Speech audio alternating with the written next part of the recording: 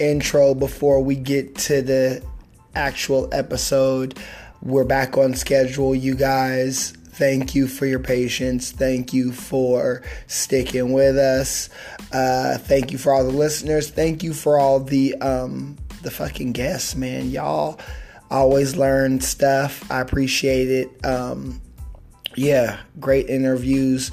We dropped one after Art Hop last week with Michaela Gutierrez, which was a super fun interview, and it inspired me to go out and get a color wheel. So yeah, thank you for that, Michaela.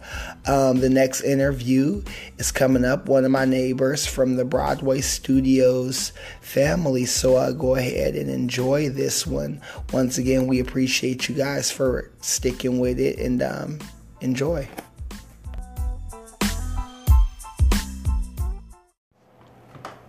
Welcome to episode 12 of the Art and BS podcast. I am your host, James Geralds. This is the podcast by artists, for artists, and art lovers. Once again, we're coming live. We're not really live. This is pre-recorded, y'all. Forgive me. From Fresno, California, Broadway Studios. But what makes this episode different is we're not in my studio in Broadway Studios. Yay, we're down the hallway hanging out with one of my neighbors. Now, before we get to this introduction, you guys, I want to take a quick moment to thank everybody for coming out for Art Hop, supporting the Broadway Studios family. I want to thank you guys for supporting the podcast, the Spotify listenership, the people on Apple, Google Podcasts, the web, Anchor holding us down. Everybody who's also picked up my book, go ahead and give yourself a handshake because you did that. If you haven't, go ahead and get it. And also, we have some events coming up, so stay tuned, you guys, on the web, and we'll release those as we move forward. So, back to where we at and what we doing. So, we're in Broadway Studios, guys. We're down the hallway, and we're in a fantastic studio with one of my neighbors. So, I'm going to kind of give you guys a slight introduction before we get to the shits. This guy is a man of mystery. I'm going to tell you, folks, I would have to say that out of all the people in Broadway Studios, he's one of the guys that you probably catch the least. But when you finally come into his studio, there's this amazing grail of artwork. Okay, so you got to make sure you're here on Art Hop, folks, and you come through studio number 23, right? And then come and check out my homeboy. Without further ado, because you guys are all wondering, who is it? We'll go ahead and get to the shits. It's my homeboy, Vicken Massoyan. Did I pronounce that correct, Vicken? Yeah. Okay, appreciate that. Thank you for coming out, Vicken. Thanks for having me. So, Vicken, sitting in here in your studio, I am surrounded by a treasure trove of wonderful artwork. So, for those who are, if this is their first episode or if they're returning listeners, why don't you go ahead and tell them a little bit about yourself and, who you are and what you do. My name is Vicken Massoyan. I was born in 1973. I'm from Syria, Aleppo. I came to Fresno, California when I was 3 years old, and raised as a Christian. Went to an Orthodox church by the name of Holy Trinity here in Fresno, California. Mm-hmm. And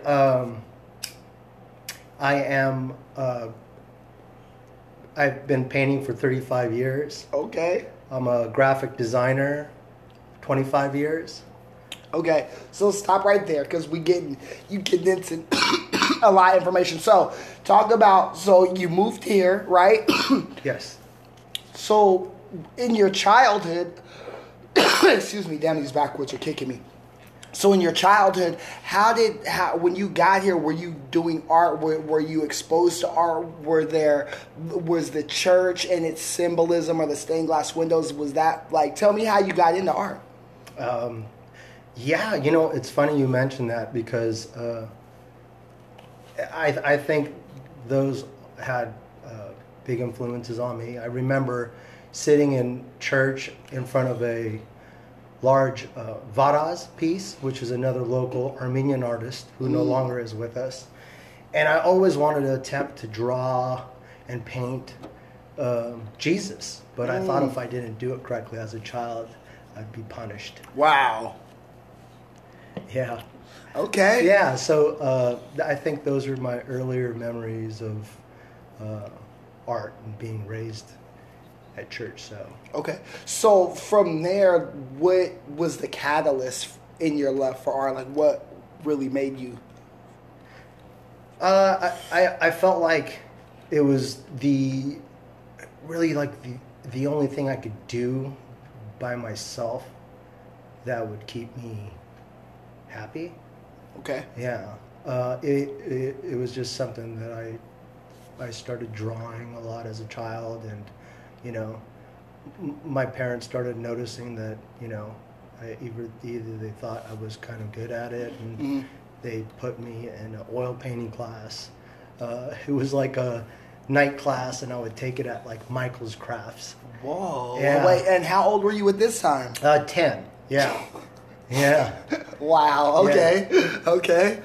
So I'd sit there with a bunch of, elderly people painting, and I was like a 10-year-old kid sitting there in class. Wow. Throwing some paint around with them.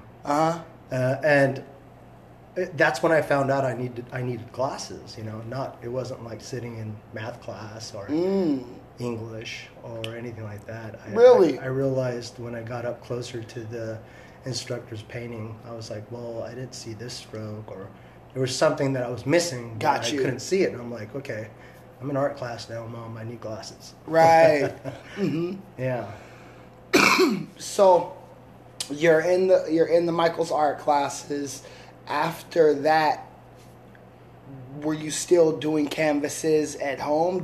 How did that kind of transfer? Or were you just doing drawings? I did, yeah. I did. I had the whole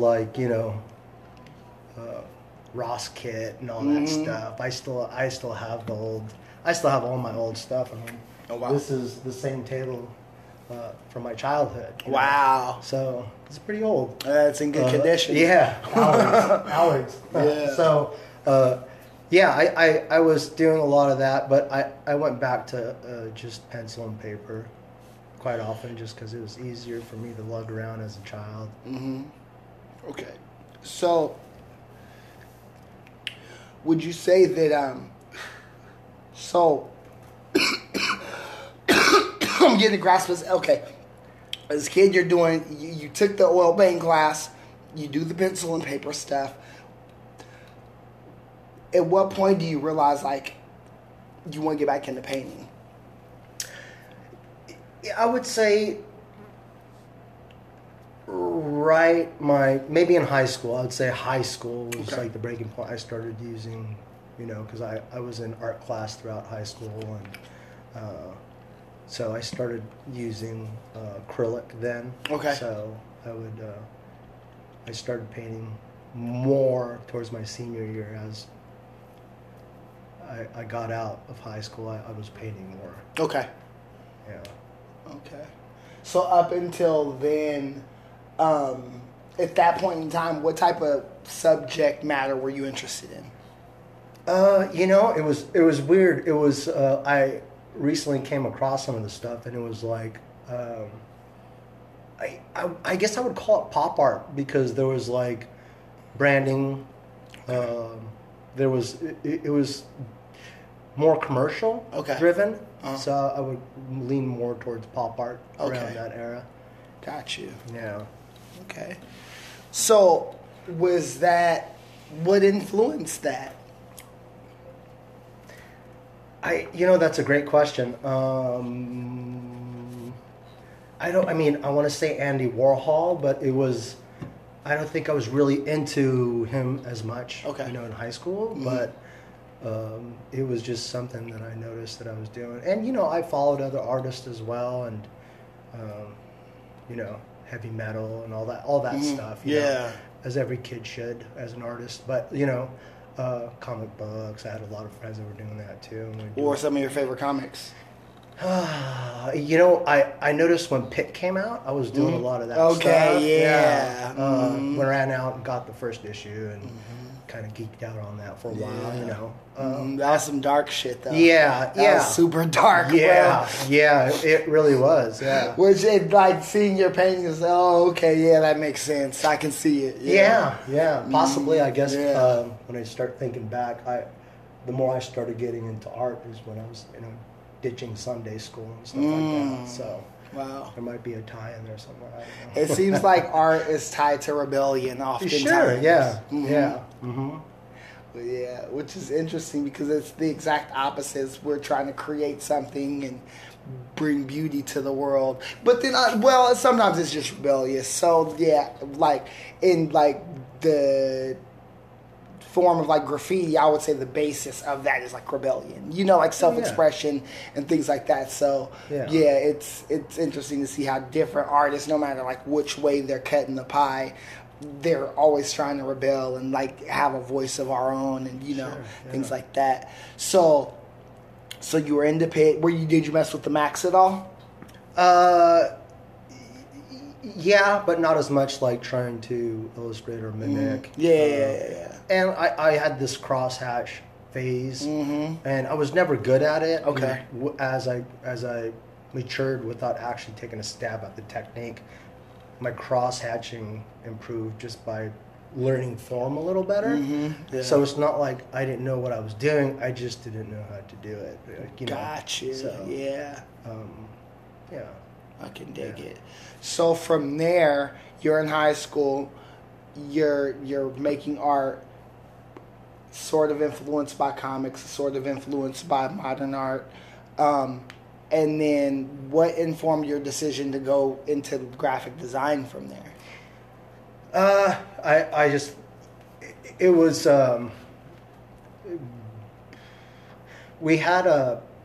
I was in art class with a gentleman by the name of Mr. Pittman at Hoover High, and he mentored me quite a bit. Okay. He'd do a lot of pencil paper. A recruit came in to talk to a few students, and there was another class next to ours where there were portfolio. They were building up portfolio, and there's like 2 students in the class. I'm like, hey, I want to get in. Oh, you're too late. You missed a couple months. You'll never catch up. I was like, just give me a chance, and I'll show you that I can. I never got in there. Pittman took me under his wing, and so a lot of his stuff, come to think of it, were black and white, and he would just dab a color like it would be watercolor over. Then this recruit came in and talked to us, and it was like a trade school in Arizona, and I at the same time I was like, I have a passion for this. This is what I want to do. How can I make a living as an artist? And 25 years later, I'm still a graphic designer. Nice. So, okay. That's hard. Yeah, that's hard.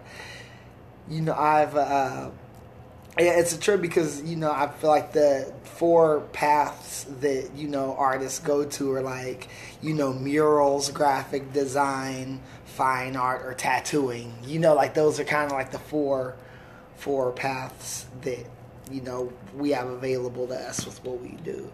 And so you're doing graphic designing. So, and the whole time you're doing that, are you making paintings? Are you doing shows? Like, what's happening? Like, how's that working out?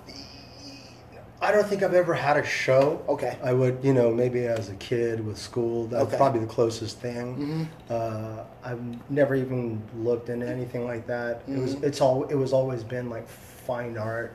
I just do it for myself, and I'm not like catering to anything but me. Gotcha. So I guess, that's why, I guess the selfish reason behind that is why I like to do it so much.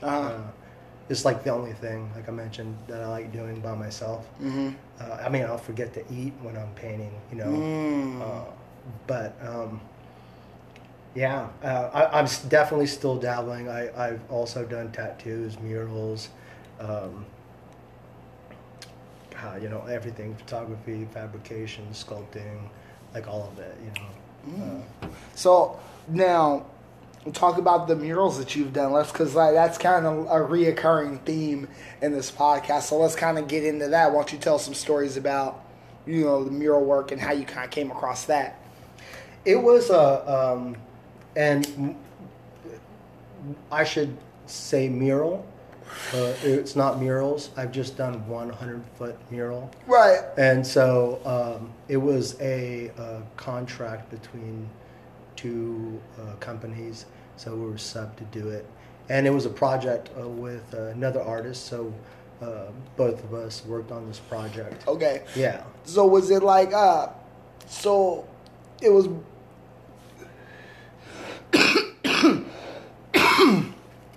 it's interesting. Okay, so it was you guys now, when you did the project, was it like an illustration, like one guy did the illustration, the other guy took care of the design, or both you guys had different parts of the illustration, you both came together? Like, how'd that work out? Yeah, that's a great question.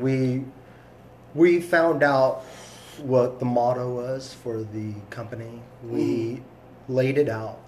We wrote down characters. We morphed them so it became the Surreal Project.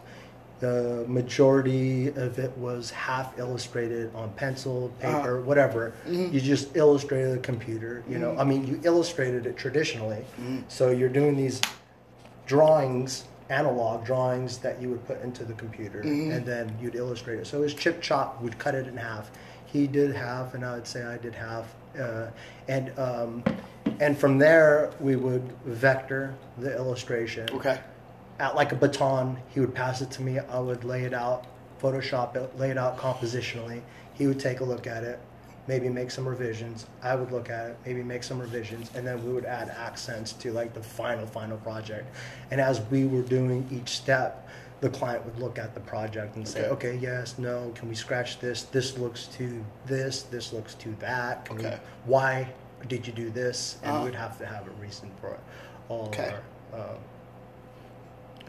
illustrations. So how long did the design process take between you two? I just recently found out how much time we put into it, from start to finish. Because once we projected it and outlined it, we grabbed a crew of people. Okay. And increments to paint by numbers. Okay. And then we started doing the final touches too. So Gotcha. It was only one day of it, but from start to finish, it was a 400-hour project. Yeah. Wow. Yeah. Wow. Not including whoever went in there and prepped the wall. Not including whoever went in there and varnished and sealed everything. Yeah. Wow, that's healthy. So now that was for the company you were working for? It was for a company we're affiliated with. Okay. So they basically took my hourly wages for every Friday for almost a year, and my in-house illustrations, and they ended up doing trade for the portion of the work and the time. Got you. I hear it. That's an interesting story. And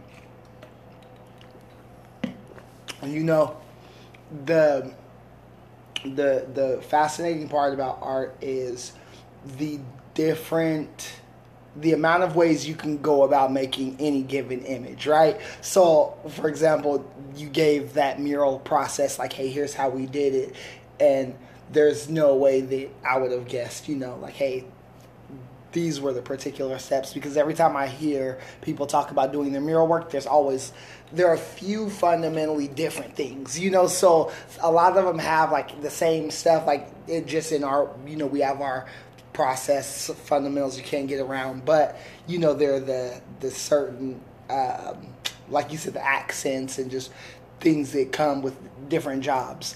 Or different, landscape situations, whether it's interior or exterior, you have to deal with different things. So I'm always curious as to how that works out. So would you say that so 9 to, or you said like 8 to 5, you're doing the graphic design. So you're using like Illustrator and Photoshop, like the Adobe Creative Suite, things like that? Yeah. Okay. Yep. So now, are you like using a Wacom tablet, or were you working on? Since the iPad Pro and Procreate, the Wacom now has just become obsolete. You guys hear that? Yeah, and now I guess with the new operating system coming out too, it's going to mirror, and you could use your tablet as a second monitor. I don't know all the logistics, but yeah, it's just pretty much, when it comes to storyboarding stuff, and it's just so much quicker, and you see everything, and it's just, there's still, you got to adapt to the tooth and, the zoom capabilities and all that stuff. But yeah, it's a pretty powerful tool that you could just put in the back of your pocket and head out.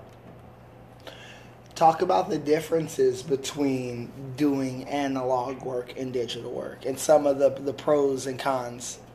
Yeah, one is specifically on zooming. It's like when you're doing a painting, and if it's life size, and you're doing a painting that has an eye that's about an inch, and on the tablet you could zoom in at 64,000% and get all detailed, which you don't have the capabilities. Facts. So, less is more approach. Traditionally, if you did something, you would learn how to do that same take with the less amount of work, Right. Which I think definitely people would need to know how to do to properly use something that's digital.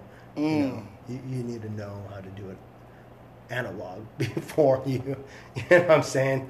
This is something that is always should be taught by everybody. Even with logo projects, we usually hit the pavement with a pencil. We'd just step away from Google or searching something like that. You would just see how far you could go with your imagination.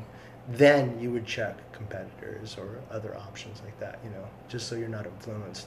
So again, there's a benefit to like cutting out a lot of the middle stuff, and Wacom being obsolete's great. It's just quicker, nice way of doing something. But again, knowing the traditional stuff's more important than just jumping on a Wacom pen or tablet. Sorry. You know what? I am so happy that you said what you just said, because I'm a firm believer. You do like fundamentals. That is very important, and it's like if you make a painting and you don't know how to draw, you're gonna make it's gonna be a bad painting. Like the drawing aspect of the painting is gonna be bad, right? Because there's two aspects of that. So no matter what, like that part of it.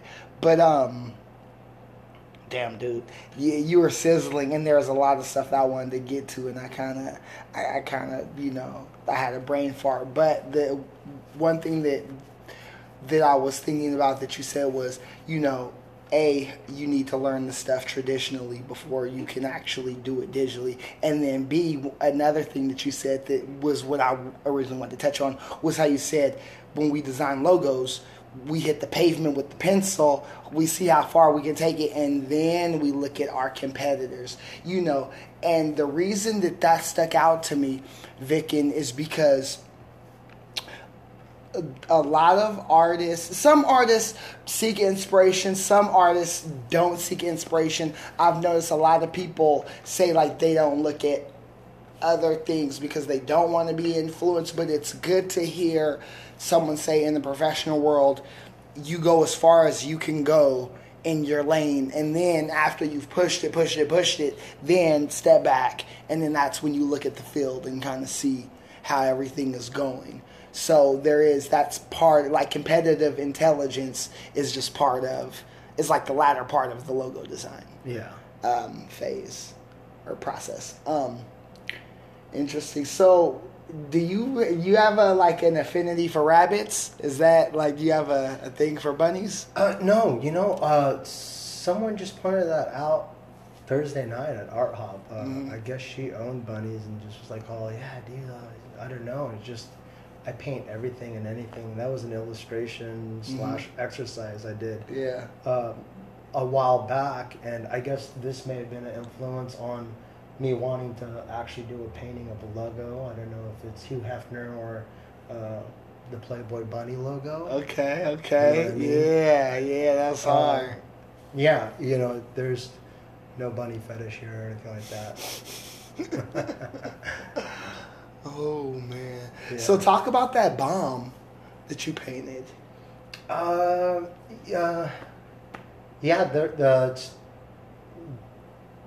it's like two stories put together. I got word of a friend who's a dear friend of mine in Syria. Mm-hmm. She was closing up her salon, and her father came over to pick her up, and just a street over, a bomb went off, and shrapnel went through their car, lobbing off her arm, and it went into her father's chest. Oh man! And so that was the foundation of that painting. And then I added another story to it that was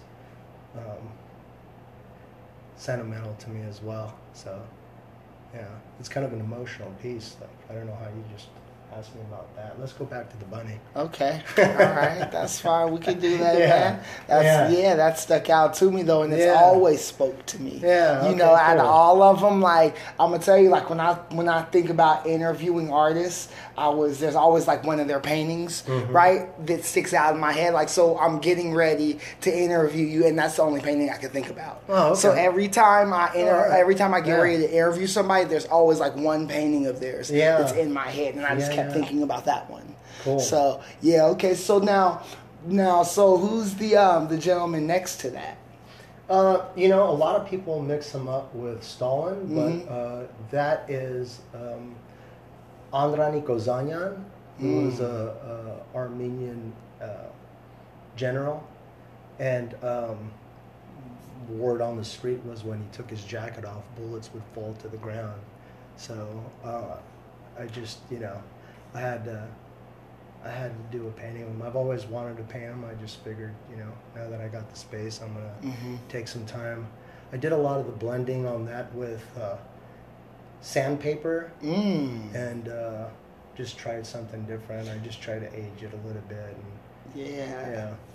It has a rustic look to it. Yeah, I like it. yeah. I've got some black clouds on the background. I'm not sure if you could see. I'm sure he had a few clouds above his head with that kind of reputation. Yeah. Yeah, it's dope. That's dope, man. Thanks, I man. like it. Yeah, I like it. So then you have the figure that looks like a double exposure of like a film kind of. Is that guy a pilot? He does look like a pilot, huh? From like the 30s or 40s. Yeah, that's what I thought. So funny. He's actually that one's inspired by someone really dear to me, and he I don't want to use the word suffers, but he's bipolar. Okay. And so, dealing with the split personality, I've had my challenges dealing with some of his actions. But I on that one, I did all the blending with my nails. I literally fought with that piece, Wow. Yeah. Wow. Yeah. Okay. Yeah, and folks, these paintings, we'll put pictures of them up. They're all beautiful. And Vicken, he has this knack for just grayscale, value, and knowing where to put his value at to make it pop. And there's this one where it's like a skull looking up in like a 3/4 pose. It's like looking up in the air. It's a beautiful skull. And it's like he has the teeth dripping down, like pain. You want to explain to the family what was the inspiration behind that? Yeah, it's an old saying. That piece is titled Patsratsir Patsratsur, and that's Armenian for raise and rise. And so it's based on the Armenian genocide along with that saying. So that's it in a nutshell. Okay. So it seems like, okay, and then before I get to this next question, because we're kind of cycling counterclockwise, on his wall through all the work. And then so we have the bird, right, which is it looks like a dead bird, right? Yeah, it looks like, because it's laying down on its back, and you want to kind of go into that. Yeah, I was walking down. Well, I had lunch with a friend who was a biologist. We came by and checked out the studio. We were down the street. As we went back, and I was walking to my car, I found that piecemeal dart on the ground right there on Fulton. And it's an eraser / needle cigarette butt. And it was just so beautiful to me. I picked it up and I'm like, was someone using this to harm someone, or was it for survival reasons? Yeah. So that inspired me to think that if someone would shoot a bird and it was desperate enough, would he try and figure out how to eat it? And it just makes you think of your own mortality and survival. Birds are beautiful, and yet, looking at it could be a little disturbing, but at the same time, it just made me think, and the combination of that day made me do that painting. So, yeah, it seems like a lot of your paintings, are influenced. They touch on mortality and life and death and things like that, experience, and there's a lot deeper meaning to them, and I thoroughly appreciate that. There's an aura of mystery to where the viewer can interpret these paintings in whatever manner they want, and then there's the real, hey, this is why I painted this. So my question for you is, can you talk about, now is Broadway Studios, is this your first studio that you've had where the public has come in and had access to your work, or have you had something like this before? No, first time. I've always wanted a space to work in, and just recently, my fiance then blindfolded me and brought me here for my birthday, and she's like, "Hey, got you this space," and I was like, oh man, I was gonna break down. I was like, what? I mean, can we afford it? What's this space? Yeah. So yeah, it just was. I just started coming here more and more. I never had a space like this. I never had time to be creative this way for myself. So it's a nice. It's really nice. It's been a blessing that we're able to do that together, and that's how I ended up here. That's how I've met several really interesting people. It's just been a blessing. Yeah. So talk about some of your experiences here with Art Hop and stuff like that. How is it being under the microscope and the public eye and things like that, as compared to, what you normally do? Yeah, I at work, it's just like I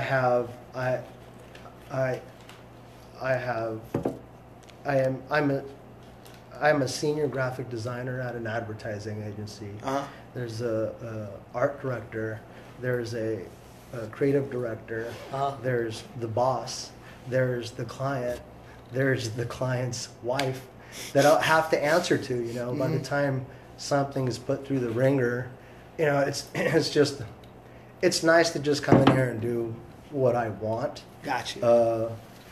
So it's been heaven sent, just to be able to work on projects just because I want to do it. And this is why I got into the industry. So to be able to tap into that again, it's just been great, man. Yeah. Yeah.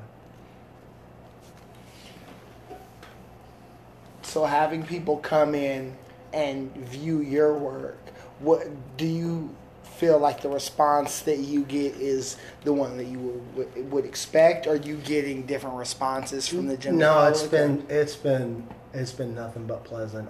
Some people come here every week. I mean every month, and a they'll be sure and come by and say hi. And Yeah. talk about the latest thing I'm working on. I've met really interesting people here. Some people will come in and take a look at one piece and ask me the price. I'll see them next week. They'll come back and ask me the price. And they'll come back and ask me the price again. Right. There's that guy, and then there's which I love, which is awesome. One day I'm sure they're gonna break down and buy it. Yeah. And then or you'll sell it to someone else. Yeah. And then they'll be upset. But, at the same That's time, how it goes, man. Yeah, it's just super cool. And then some kids will come in here. I see schools coming through and taking tours and picking my brain. Younger artists, older artists. I get some great feedback. I love hearing the kids' input. I even love hearing what people think about it, or is this, this is what this means to me, or, it's like one guy came over and just fell in love with that piece. And it was originally here and hanging by a piece I worked on for 3 years. I had about 3 hours into that. I had no intentions on a direction. I just took a Prisma pencil and a blackboard and I just started swishing it around, and I just ended up illustrating that and brushing it. Nice. 3 hours to 300 hours, and this guy was just like, "Oh, this is so cool." I'm like, it's just interesting what people find interesting. Yeah. Yeah. That is everybody artist subjective, man. For sure. You know? It's definitely subjective. Yeah. That's cool. That's cool. So, man, and then, okay, back there on the wall, that large piece, that's another multi-layer image. What was the inspiration behind that?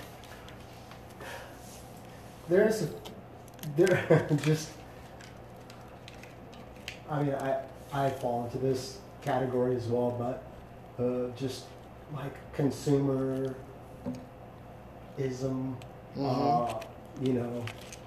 people wanting more than they need, going crazy, marketing. It's just a little bit of everything. Now, does that code work if they take a picture of no, that? I've had that asked before. I've had some people try to do it as well to see. There isn't enough of it there. The QR code is cut off, so it's not like you could do it. But I have seen some people try to lock in and thinking it was going to take them to my website or something like that. That'd be hilarious, man. Yeah. And those super simple strokes and brushes, just like. Yeah, you had a lot of fun on that one. Yeah, for sure. Yeah.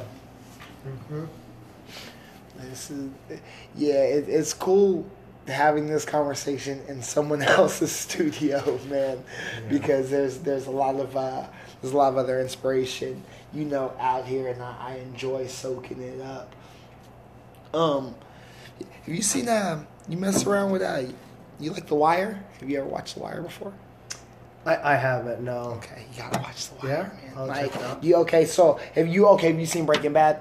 Oh yeah. Okay. Yeah. If you Breaking Bad, The Wire is it's on that level. Okay. The only thing is Breaking Bad had a better last season than The Wire. The Wire's last season was cool, but it wasn't as good. The ending isn't as good as Breaking Bad, but it's a good show. Netflix? Fuck. I think it's some HBO shit or something. Yeah. I'll check it out. Yeah. But it's after you watch it, the first episode, you'll be like, okay, I get it. Definitely, it's about Baltimore, late 90s, and the fucking, just the drug game. But the cool part about it, Vic, is you see the technology. So it's they start off with pagers, then they go to real basic cell phones, then they, and then later on they have picture messages. So every season is a different era of, the game and stuff. So you'll be looking, you're like, oh wow, I remember when those phones are out, or I remember that because, now we're in a stage where we have smartphones, but looking back, all of that stuff hit, and it was, it was there was a different vibe, like, when you had a pager, or like when the phones came out and you could actually send a picture message and all that stuff. And they talk about GPS, like when the police first started getting it and stuff like that. So yeah, it's pretty cool. So like, what do you like? Are you real big into cinema? Or what you do when you're not? Yeah,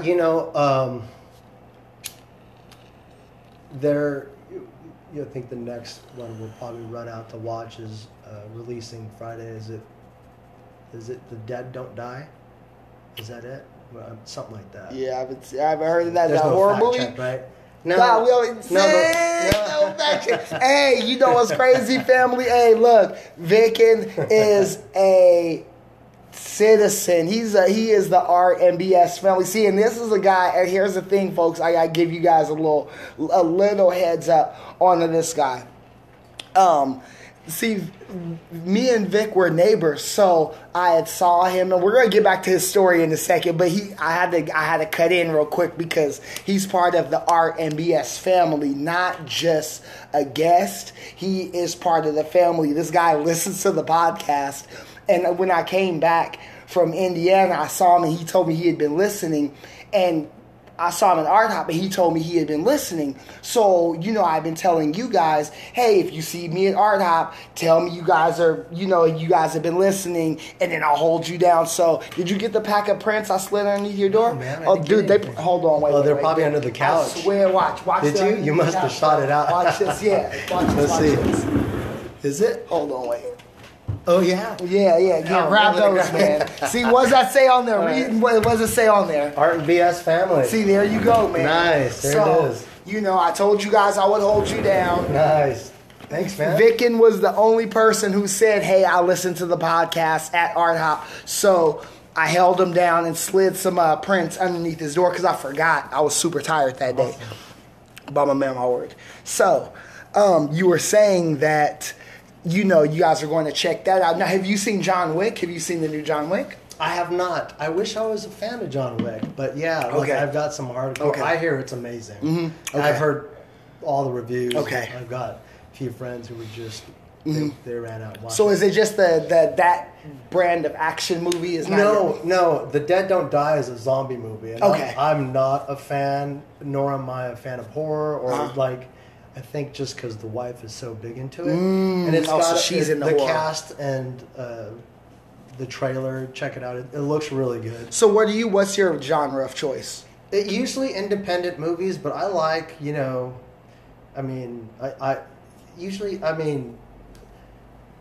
Kung Fu Hustle, Reservoir Dogs. Okay, I thought film took a good turn. Who's your favorite character in Reservoir Dogs?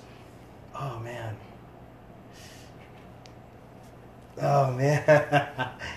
White, pink, I don't know. You only get one. Come on, I didn't hear it. Was it Harvey Keitel? I don't know. He was Mr. Brown, right? Yeah. Like, I don't know, man. They're so good. No way. Yeah, but I mean, my senior year, I feel like films took a turn, with Pulp Fiction coming out. Yeah. I like that. Quentin Tarantino's a genius, bro. Yeah. He's a genius. Yeah, he was a keynote speaker at Max. We went to a conference in San Diego. That's hard. It was kind of cool just to hear him talk. He said he was going to put out like 10 films. Yep. Oh, yeah. That's it, man. And so he's working on his next one, and I watched this sit down as a panel with him and a bunch of people, and he said, dude, he was like, I'm only doing 10 films because any more than that, then it starts getting watered down. Like, if they're only 10, then it has to be 10 great films. And I was like, dude, that's nuts. Yeah. When you're operating at that level, for us as fans, we just want great content from him, but he wants to deliver the best. Yeah. Go down in history sort of thing. So, it's inspiring. Yeah. So would you say Reservoir Dogs is your favorite Tarantino movie? Probably more of a Pulp Fiction fan because it turned me on to just watching. Okay. What are your top 3? His stuff. Oh man, of Quentin Tarantino's? Yeah. I'd say Reservoir Dogs. Pulp Fiction. Inglourious Bastards, maybe? Okay, it's okay, a tough one. okay. Yeah, that's a good that's one. Tough. That's a good one. Yeah. The third one's always kind of hard. Yeah. He has a lot of good movies. Yeah. Yeah, because he has like Jackie Brown. He has The Hateful Eight. You know. Oh yeah, all good. I love all of them. Django. Fucking yeah. Great, I mean, like great. he has so many fucking great movies, man. Oh yeah. Yeah. Oh, fucking Quentin. Good shit. Good shit, man. Yeah. Can't wait till he comes out with a new one. Yes. What type of music are you into, man? What are you listening to? You know, I was brought up in a household full of musicians. My brother was a guitarist. Mom sang for church. Sister played the piano. And I was a drummer. So I was influenced by a lot of music. Armenian, jazz, blues, rock, hip hop, you know, just everything. And I like a little bit of everything. And in the studio, what I would listen to would probably be influenced by what the subject is or my mood. Really. Okay. Yeah, so it could be 80s hip hop to, you know, just blues. Yeah, it really all depends. Yeah. Okay, that's good stuff. Who are some of your favorite? Let's talk music. Okay, so hip hop. Let's go down that route first. Actually, no. Let's do that second. Who are some of your favorite blues musicians? Oh man, like just, you know, Robert Johnson from B.B. King. You know, just. Came out with the hitters. I have a couple, Came out with the hitters. Yeah, I have a couple of stations I listen to. And, yeah, man, that's good stuff. Yeah. So what about hip hop? Like, what you messing with? Just I liked the '80s. I like new stuff too, but like, okay. Give me some. I'm ahead, man. So let's talk that talk. Yeah, I grew up a b-boy too. You know. Ooh, okay. So it was. What was your signature move as a b-boy? Hold up, tell them what your signature move was. I had one. I mean, everybody had a signature move, man. Oh my god, all my moves were signature, man. Dude, I'm gonna tell you, I was trash, man. My signature, like, I could do like a 90 or like floor work to like a back spin. Like, that's as much as you're doing in a pose. That's what I'm saying. Like, I'm not here, man. We ain't getting. I actually used to break dance with a girl from a dance studio in Clovis. That was an electric boogaloo too. Oh shit! Yeah, she popped out of the trash can in the end. Oh shit! Damn. Yeah. Clovis, y'all actually contributed to hip hop. Wow. Who would have thought? Y'all got educated here on the Art and BS podcast. If we can educate you guys, we accomplished our mission. If we can inspire you to do some hard work, we've accomplished our mission. Yeah. If we can entertain you while you're at your desk working, mission accomplished, folks. Oh man, that's good stuff. That's good stuff, man. Straight from Studio 23. Yeah, that's my plug.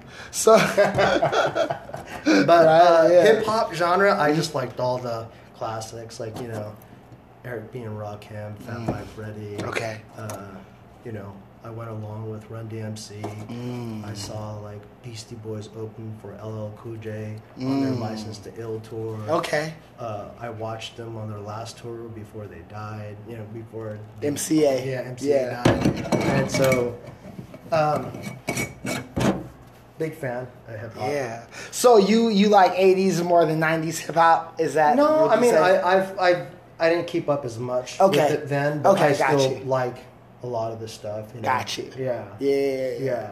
Yeah, and it all, I feel like it's all like in that there's this pocket when you're growing up, you know, so it's like when you really catch it, you know. And for me, it was 90s hip hop because I'm an 80s baby, so I got into it during the 90s, 70s. you know. Yeah, for sure. So, of course, you would get into it For during sure. the 80s. Like, yeah, for sure. So that's kind of how it works out. Yeah. So who were some of yours? Like, man, like, I got into hip-hop with, like, A Tribe Called Quest, Souls of Mischief, Wu-Tang Clan. I always say Wu-Tang raised me. Because that's, you know, Wu-Tang, they really did raise me. But, like, Common, The Roots, you know, Too Short, E40. A lot of East Coast, though, like, who else? Like, Nori, like, you know, the Dipset. Let's see, who else? Boot Camp Click, rest in peace, Sean Price.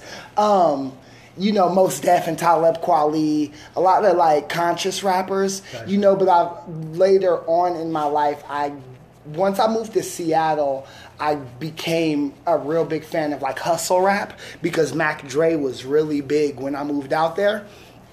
So I was really big into, like, that sort of motivational music because the urban element provides a soundtrack of from nothing to something. So I definitely attribute that a lot of times to artwork because I'm starting from scratch every time. So it's like, okay, I have to hustle. I got to stay on the block. Like for me, the easel is the block, you know? So it's like I'm posted on the block and I'm slinging paint, you know? So I'll get, you know, I can get my mind right and create these paintings.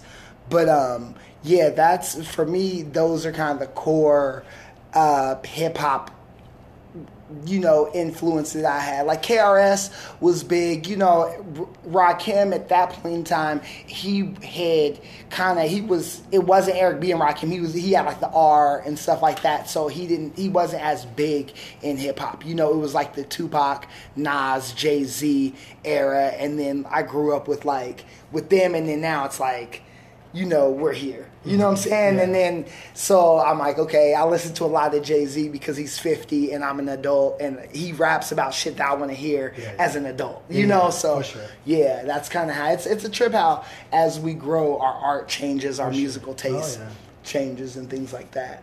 Yeah. Yeah, that's cold-blooded. You know, it seems like most artists, we have that mannequin, that doll. Yeah. It's like this anatomic doll. Yeah. Yeah, for sure, man. Yeah. So, you know, most of these paintings in here are grayscale. Is there some reason that you favor, you know, black and white paintings and grayscale paintings as opposed to, because your vector work is full-blown color? Yeah, I'd say all my vector work's color. Mm-hmm. I mean, that's where I am right now. Mm-hmm. I don't know how to explain it. Mm-hmm. Even if I was going to paint in color, this is where I would start anyways. Sure, yeah. So it would be an option for me. Mm-hmm. I just sometimes want to move on to something else, or I prefer the subject that I'm working on in black and white. Mm. Yeah, so. Now, you know, when I hear you say that and I look at the work and the story that you told me so far, it's, for me, I'm like, is he painting these in black and white because there's this sense of like, I have a connection to these images and I feel like you're creating images that are like attached to your memory, like you're the camera and creating photographs, but they're paintings. But it's like, in a sense, articles in time that represent like your history, people that are close to your, you know, your lineage and things like that, and they're documenting, you know, your experience and the ways that you feel. So in that aspect, it's like, hey, you know, it's an antique, you know, it's something that's a relic, but it's also modern. You know, and that's what I get when I'm looking at this. Like, wow, he's painting, and like this shit, you could tell that it's some modern stuff, but like, damn, it looks like it might be like a photograph from like 45 years ago or some shit like that. Like, but then it also makes me want to dive into the history of these particular people. I would say also, you know, because like from a historical point of view, like when you come across a dope story and it's like, man, wait, what? Dude opened his jacket up and bullets fell. Wait, let me see what's up with that. You know. So that's kind of, from a spectator's standpoint, that's the vibe that I get. It's just real. It's like I get this historical textbook, like antique. You know, this shit could be in a museum on some old fucking dilapidated paper. Probably went through,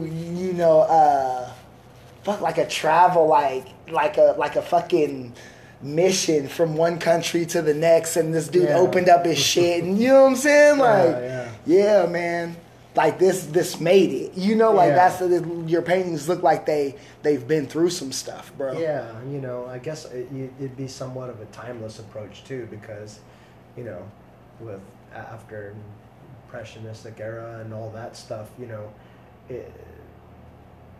we're falling back to traditional concepts, and you have the option to make a picture black and white with your cell phone and make something look rustic. You know, it's just. It is what it is, kind of thing. You know, I could say the same thing, black and white, as I can with color, yet not push and pull as hard. So, I'm just one of those things, you know, what I enjoy doing at the moment, you know? Yeah. It's my black and white era. Oh, man, I hear it. It's a beautiful time. Yeah. We're going to take a break real quick, guys, and we'll be right back. And we're back. Episode 12 of the Art and BS podcast with my great neighbor, Vicken. And we're talking about everything under the sun. We've covered movies, we've covered music. Vicken, I keep asking guests this, and nobody fucks with the Avengers. You seen the Avengers Endgame, man? I haven't. Okay, that's great. You know what? That's great. I'm gonna keep asking you guys, and eventually some person. Well, and the funny part is me, JJ, and we were supposed to talk about it on episode 10, but we got so caught up in everything else we didn't get to that, so we might have to have that discussion. So moving forward, you were talking about playing the drums, correct? Outside of so do you still play the drums? Do you have a drum kit? I do, yeah. I occasionally play, not as much as I used to. But I do. Okay. Not too long ago, I sat in with blues band in Cockies. Okay. Yeah. So that was a lot of fun. Shout outs to Cockies. Yeah, and that was probably the last time I played live. Okay. Yeah. So now, how often is that just like a thing that you do from time to time whenever the mood hits? Yeah, it's not like, you know, I haven't. You don't play with a band or anything? My chops aren't what they used to be. Yeah, so. Yeah, I hear it, man. That's great. So, what's your favorite beer? I see you drinking that 805. Is that your beer of choice? Yeah, you know, just I like light beers. You know, if I'm gonna have one beer, it'll be an IPA. Okay. But I like light beers. I like whiskey rocks. You know, okay. So. Okay. What kind of whiskey are you into? Glenlivet's, Glenfiddich, anything Glen. Okay. Yeah. Come on, all right, Glenn. If you listening, send a case to this place. So you know we can go ahead and get you guys on the roll call. We're always looking for sponsors over at the Art and BS podcast. Oh man. So you know, when I'm looking around, it's cool because you have paper, you have cardboard, you have skateboards, you have canvas. What is your favorite surface to paint? Oh man, I would paint and or draw on anything or everything I could find. Sometimes I'll just do pieces on top of each other. Some paintings in here have paintings underneath it, 2 or 3, just whatever. I don't have like a specific type of medium I like to work with, just whatever. Now, are you painting on top of paintings due to like lack of like canvas, or are you painting on top of paintings because you don't like the painting, or what's the reason? Yes to all, but sometimes when I'm inspired and I just want to work on a piece, it'll get hot, and so I'll overwork it, and sometimes I'll shoot footage of things and watch myself work. And during the time lapse, I'm like, oh man, I should have called it quits right there. I mean, it reached the pinnacle like at that point, and then the fulcrum changes, and all of a sudden, it takes a turn, less is more kind of thing, where I feel like sometimes I won't be satisfied with it, so I'll redo it or start another one and come back and black it out, or rework something. Now, this is the first I'm ever hearing of artists using time lapse for their own personal reference to become a better artist. That shit's hard. Can you kind of talk about what inspired you to get into dissecting your own paintings in that manner? One, it was an accident. One was like I just wanted to show my approach and how I would take something or grid parts of it out, or showing how I would take it from stage to stage. And then I accidentally found that I could have done better here or there. I guess, like anything else, if you're prepping for a presentation or something, you record yourself and then figure out how to actually do it better or where you're messing up. So it's been a nice little tool, a digital tool to help me out in my analog style of painting. So, yeah. I appreciate that. See, that's why I love doing this shit, man. Like, every artist, every guest gives me game, and I can take that shit with me. So we do it for you guys, for the family, for the listeners, but I'm in here soaking this shit up, folks. Like, he's telling me this, and I haven't really gotten into time lapse for a minute for a few different reasons, but hearing, Vicken say like, hey, this is the way I'm using this tool, I'm really inspired to record, my next few paintings so I can look at my approach and dissect and see, where I can improve as well. So that's definitely a fantastic tool. And you guys feel free to use that too, because, the game, we hear passing it out on Art and BS. So you're doing that, you're establishing the things that you need to omit from your process. You're talking about less being more in certain instances.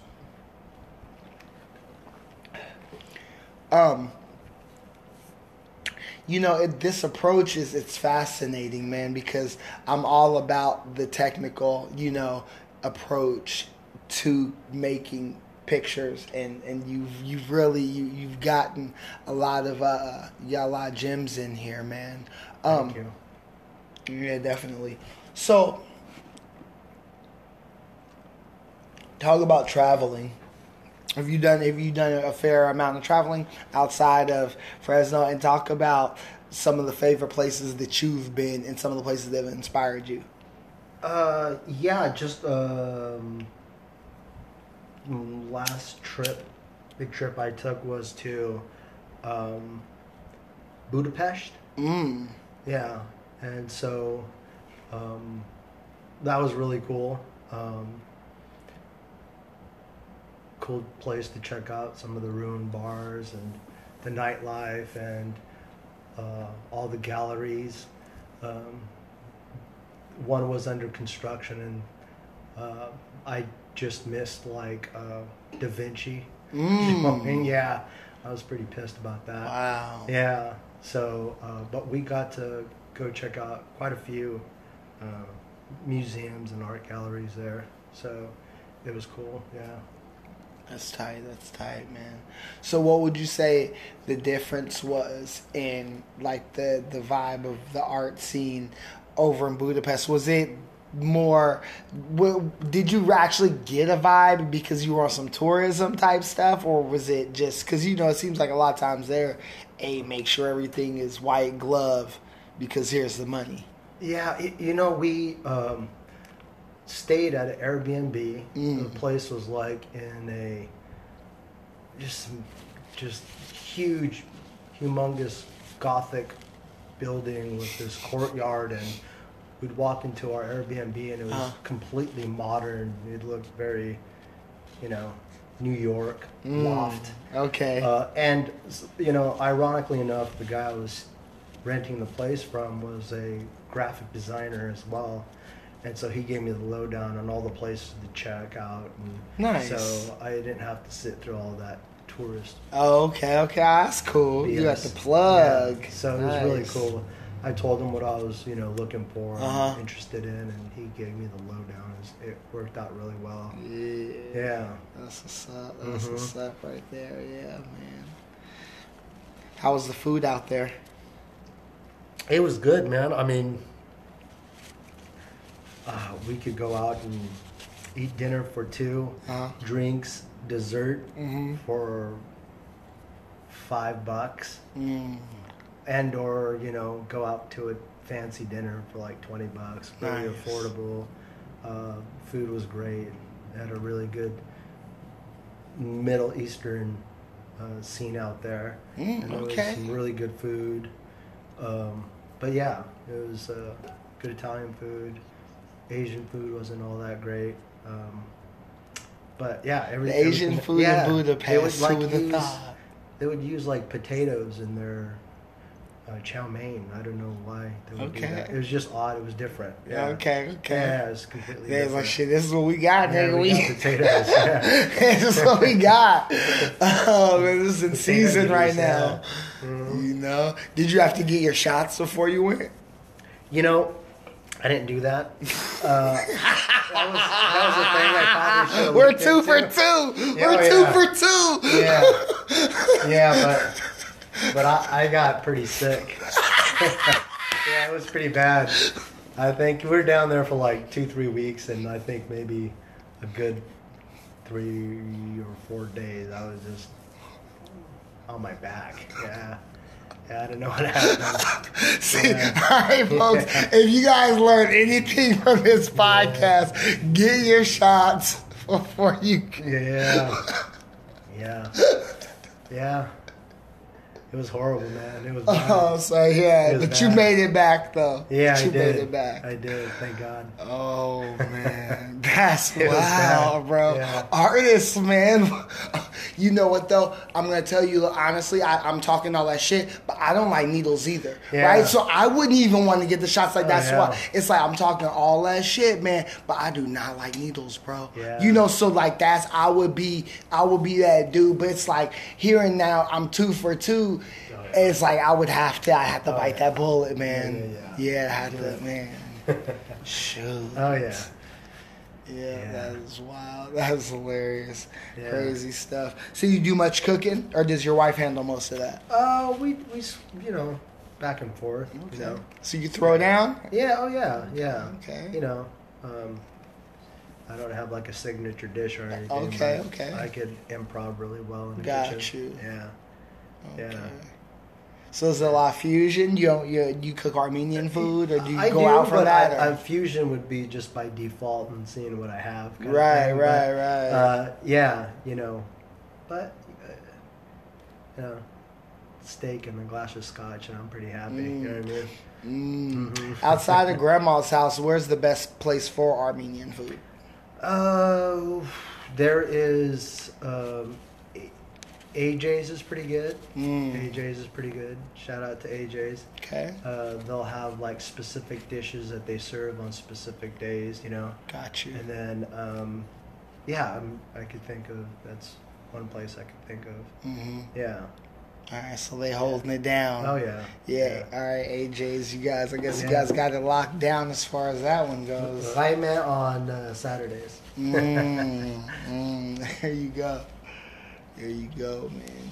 That's crazy. What type of cartoons were you into as a kid? Because you were you grew up like in a different time, so I'm curious as to hear what you were watching. What was on after school on the weekends? Like Tron, G.I. Joe, all the classics. Looney Tunes, Break-In. I mean, all that stuff. All that stuff. Yeah. Yeah, man, G.I. Joe, that's cold. That's a cold-blooded. Yeah, man. Who was your favorite? Like, who were you, like, when you were a kid? Because everybody was somebody. Like, man, okay, who were you pretending you were? No, man, I didn't, I had some of the action figures. I wasn't. You never played around? No. You never played pretend? Like, you were like, yo, I'm Snake Eyes. Okay, man. Yeah, man. Yeah. Okay. Yeah. Yeah, that was fun, man. Imaginations, you a kid, man. Yeah, that was good stuff. Yeah, G.I. Joe, they had great characters on there, man. They did. Snake Eyes was pretty good. Fucking Storm Shadow, he was hard. The White Ninja, he was on Cobra. Zartan, remember he was like the master of faces. He would always beat somebody. He was tight. Yeah, man. That was pretty good. And then they tried to make the live action movies. They were alright. Yeah. You can only do so much with that. They need to stick to animated movies because the animated G.I. Joe movies, like with Serpentor. Oh yeah. Yeah, that was good. Yeah. I have to revisit some of that. Yeah, man. Yeah. Serpentor. Remember he had the big cobra head. Oh yeah. And then yeah. Cobra Commander's face got all messed up in the movie. And it's crazy. The good old days, man. Mm-hmm. And then now it's, things have definitely, it's a new day. It's definitely a new day, man. Because it's like they all, now it's like a 20-year thing. Things go in 20-year cycles. Now we're back to fucking, they're making Aladdin again. And, like they're making Lion King again. And, they're remaking everything, man. Yeah. And sometimes it's not for the best. No. I think sometimes it's not for the best. Oh, yeah. That's usually the case. Mm-hmm. Yeah. Well, I mean, like those particular ones, it's weird because you never know when it's gonna be good and when it's gonna be bad. Like sometimes, like I'm trying to think, boy, actually, what's the last good remake that there was? Fuck, shit. Yeah, I don't even know what the 20-year cycle is. It seems like the parents are starting to take their kids to the shows now. Yeah, that's exactly what it is. Well, I mean, you gotta think about it, bro. Like when I was a kid, 90s, all of that Marvel shit was hardcore. So like X-Men had a cartoon, like Spider-Man had a cartoon, like all of that shit. Mm-hmm. So then now, boom, it's only now the kids, the 20-year cycle is hit for them. Mm-hmm. And they're like, oh, you guys are grown, let's make the movies. You already sold. Yeah. You're gonna be at Spider-Man day one because you just, what I'm saying? Like, man, it's crazy. So that's kind of how it is for, for us. And then them bringing back,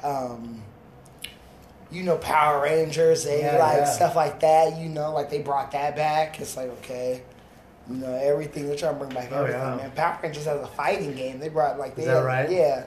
They have a fucking 3v3 fighting game and shit. Power Rangers and shit. It's like, man. So it's just 20 years, man. It's totally 20 years.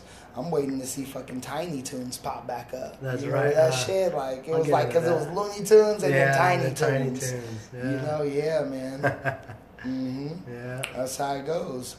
Or it just they'll have, and I can appreciate the thing, like I do like about Japanese culture is like when they do it, they'll have the series and then the person just has a kid and then like they just continue with the series, and then that's the way that they're able to continue on with everything, Dragon Ball, Naruto, all of those things are like, there's a dad, and then, Dragon Ball, I told my homie back in the day, like, and fools didn't know, I'm like, Dragon Ball's not about Goku, dude, it's about Gohan, like, they're prepping you, they've prepped us all early, like, this is, and it's about Goku, sure, but Goku's a dad, and that shit never stopped, you know what I'm saying, and then, like, it just keeps going, same thing with Naruto. Boom, he grew up, became Hokage, had a kid. You know what I'm saying? And now, like, that guy has a series, And then the dudes, and are you in the manga? You mess with that? Okay. Yeah, man, because the guy who made Naruto, he's illustrating a new series called Samurai A, dude, and it's fucking sick, man. Yeah, dude, it's about these samurais, and they got fucking, like, the samurais are cyborgs and shit, right? And it's like their bodies like open up and like all of these pieces, and there's the spine is like it's called a ki, and they have these fucking crazy swords and shit. Like, man, if you like from an artist standpoint, super cool, super cool. Like, because I'm looking like, okay, how's he gonna do this? Like what's the art style look like? And I was thoroughly impressed with an artist who spent his career in one serialized series, like, and then starts in something else, and still has that same look to it, but it's just way cooler though. It looks way cooler because of the I would say the universe that it's in.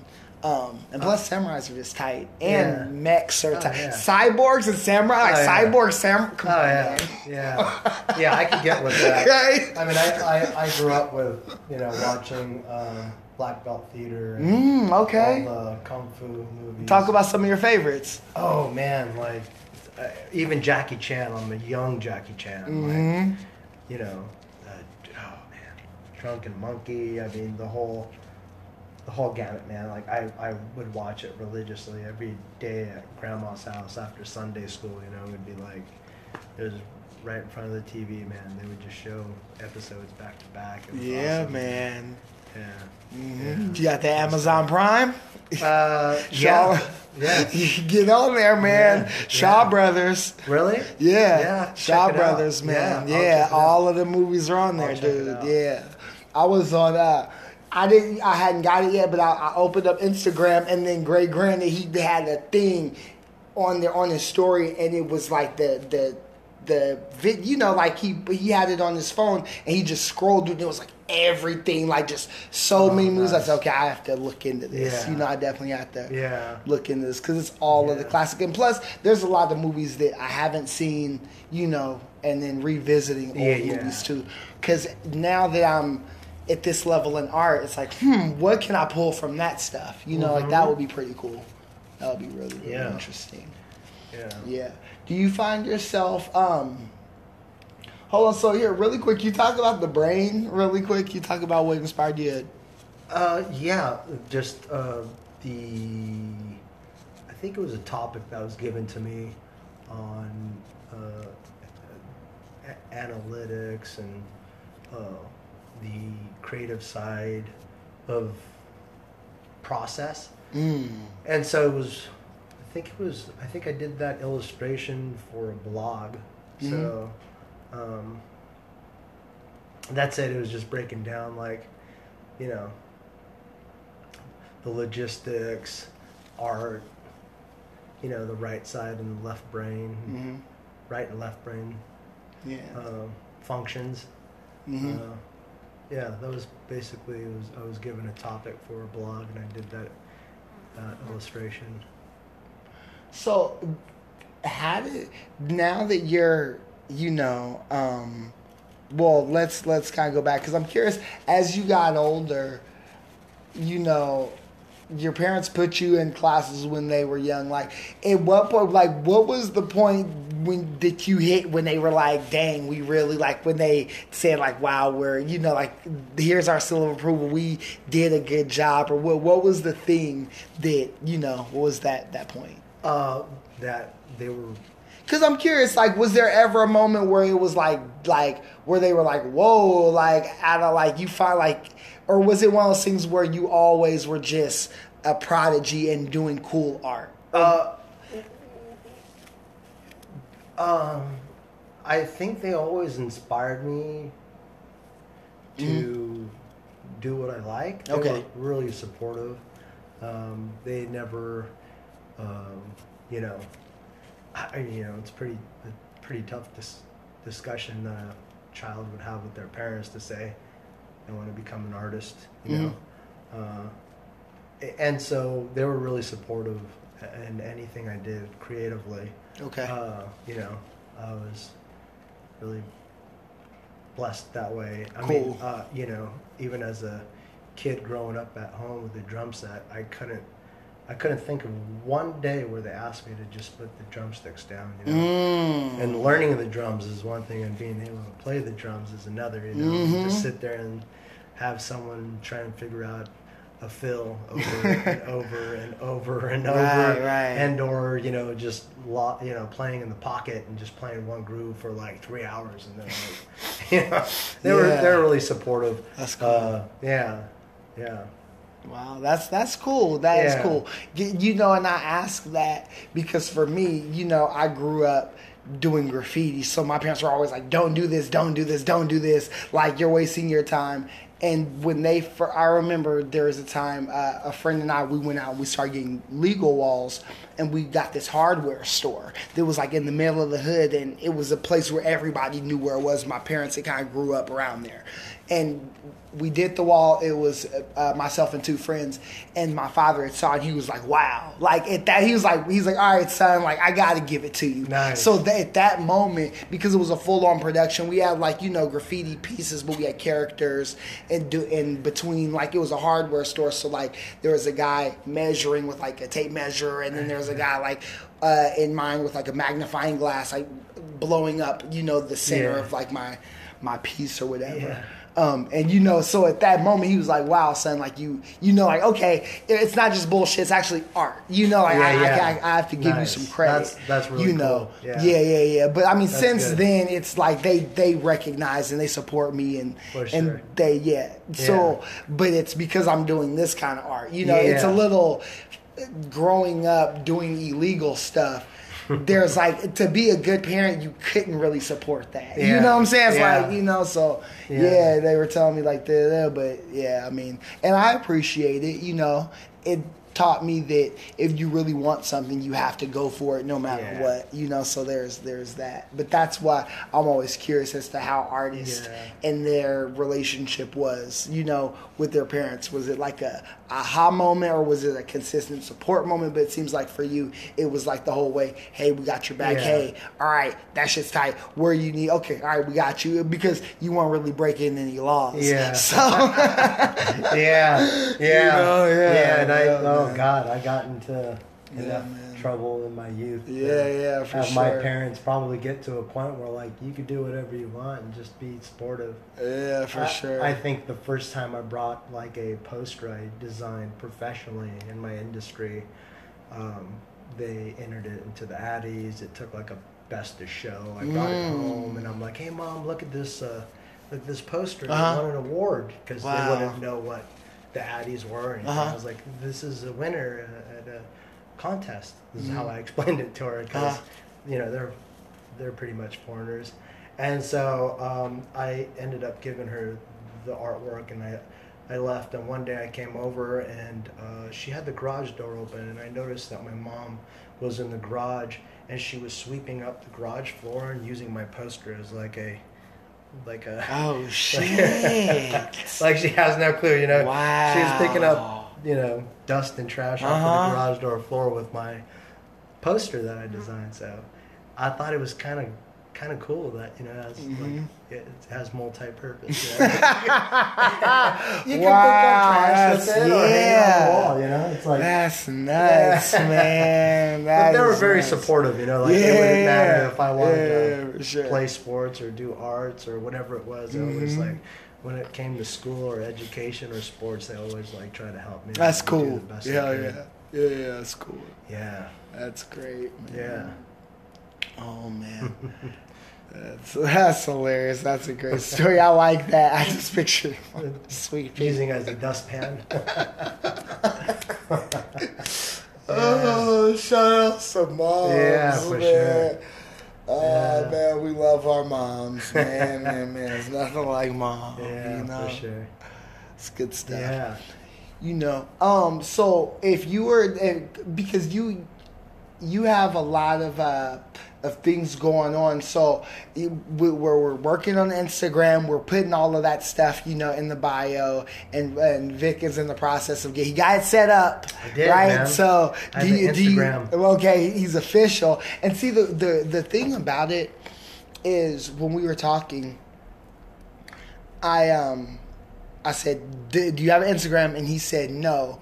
And he was like, I should probably set one up, huh? Right? So he set one up. But the thing about it is, I think that it's one thing to not have an Instagram and not be working. It's another thing to not have an Instagram and be working. So if you're working and you got a crazy portfolio, not having an Instagram, once you set it up, you can just flood all of that stuff in. It's not like you're not painting and drawing and then you don't have anything to put in there. Yeah. You know what I'm saying? So that's the cool part, because the hidden killers, hey, just because I'm a great artist doesn't mean I need to be on Instagram, or just because and that's what I also appreciate it is I'm focused on the art, and my day to day and fulfilling myself as opposed to, that particular part of it. So, it's cool because as artists nowadays, there's this thing with the internet where it can be good or bad, but seeing you not even engage in that and see the level of work and the quality, there's definitely, I see, okay, here's the power in not even engaging, Yeah, for sure.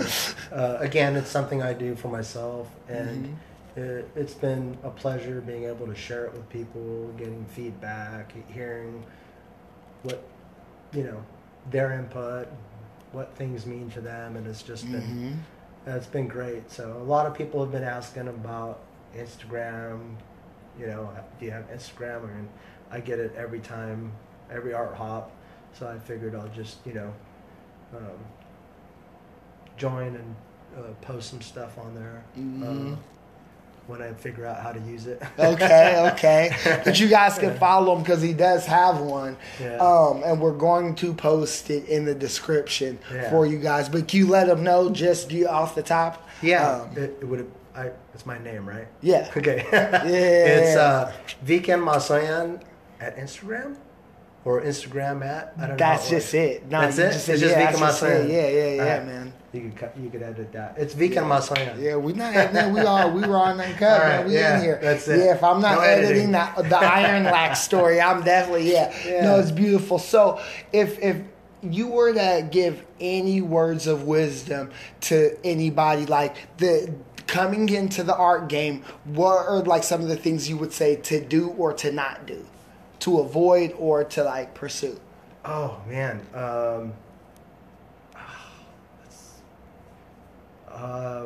I mean, it's gonna be very cliche. Just doing what you love. Steal from people. I'm a little thief. I run around, steal stuff from people all the time. Concepts from the podcast. I always, find inspiration everywhere. Sometimes I chase it. Just keep doing what you love, and if it's money that you're following, then that'll follow you. I've made a living as an artist for 25 years. Just do what you're passionate about, whatever it is, and you won't have to work a day in your life. Yeah. I like that. Yeah, man. Do you have any shout outs you want to give? Oh God. Shout outs. Let me see. To everyone I work with on a day-to-day. Shout out to everyone here in Broadway. Shout out to Mom and Dad. Shout out to my beautiful wife, Laurel. Shout out to James. He's pulling this off. It's really cool listening to everybody and hanging out. It's really cool what he's doing. And you guys don't have, this is just audio, but the man's walking around just popping off questions. He doesn't have like a cheat sheet, he's good. He's doing this for the community. It's really it's really cool to see you doing this. I'm glad you made me a part of it. And shout out to Instagram. Oh man, yeah, for real. Yeah, definitely. I love it, man. Yeah. It's real. And I appreciate you coming on, sharing your story with us, having us in your studio, because this has definitely been a great experience. And the first time we met, I asked you to come in your studio and you told me no. Yeah, man. Yeah, I remember that. Yeah, I don't know. I was like behind locked doors because everything I've done, at least on canvas, has been here. And I felt like I just wanted to do a body of work. Didn't want any influence. I had my door open a couple times while I'm working. And I had another artist come in here telling me, hey man, you've got this lit wrong, And that kind of sucks. No one wants to hear that. I know how to light Da Vinci style. I've taken cinematography, videography. I know the lighting, but I feel like this piece I was working on, I wanted to take a candlelight approach to, and I just sometimes when I'm doing my thing, I like to have it. It's rare that I have my doors open while I'm working, but I need to be better about that. I need to reach out to other people. And while we're on our break, James and I were talking about plein air painting. He's going to take me out once the weather's better. Looking forward to that. Yeah. So come on by Broadway Studios. Yeah. 23. Check out everyone else too. There's some really cool stuff happening here. It's just been kind of cool, man. I'm really appreciative that you had me on. That you're doing this. You're doing a great job. It's awesome. Yeah, we appreciate you coming out, man. And everybody, we're gonna wrap this episode up. We thank you guys for tuning in. You could be anywhere on the internet, but you're here with us, and we appreciate that. Once again, this is your homie, the host with the most, James Geralds with the Art and BS podcast. Over and out. Peace.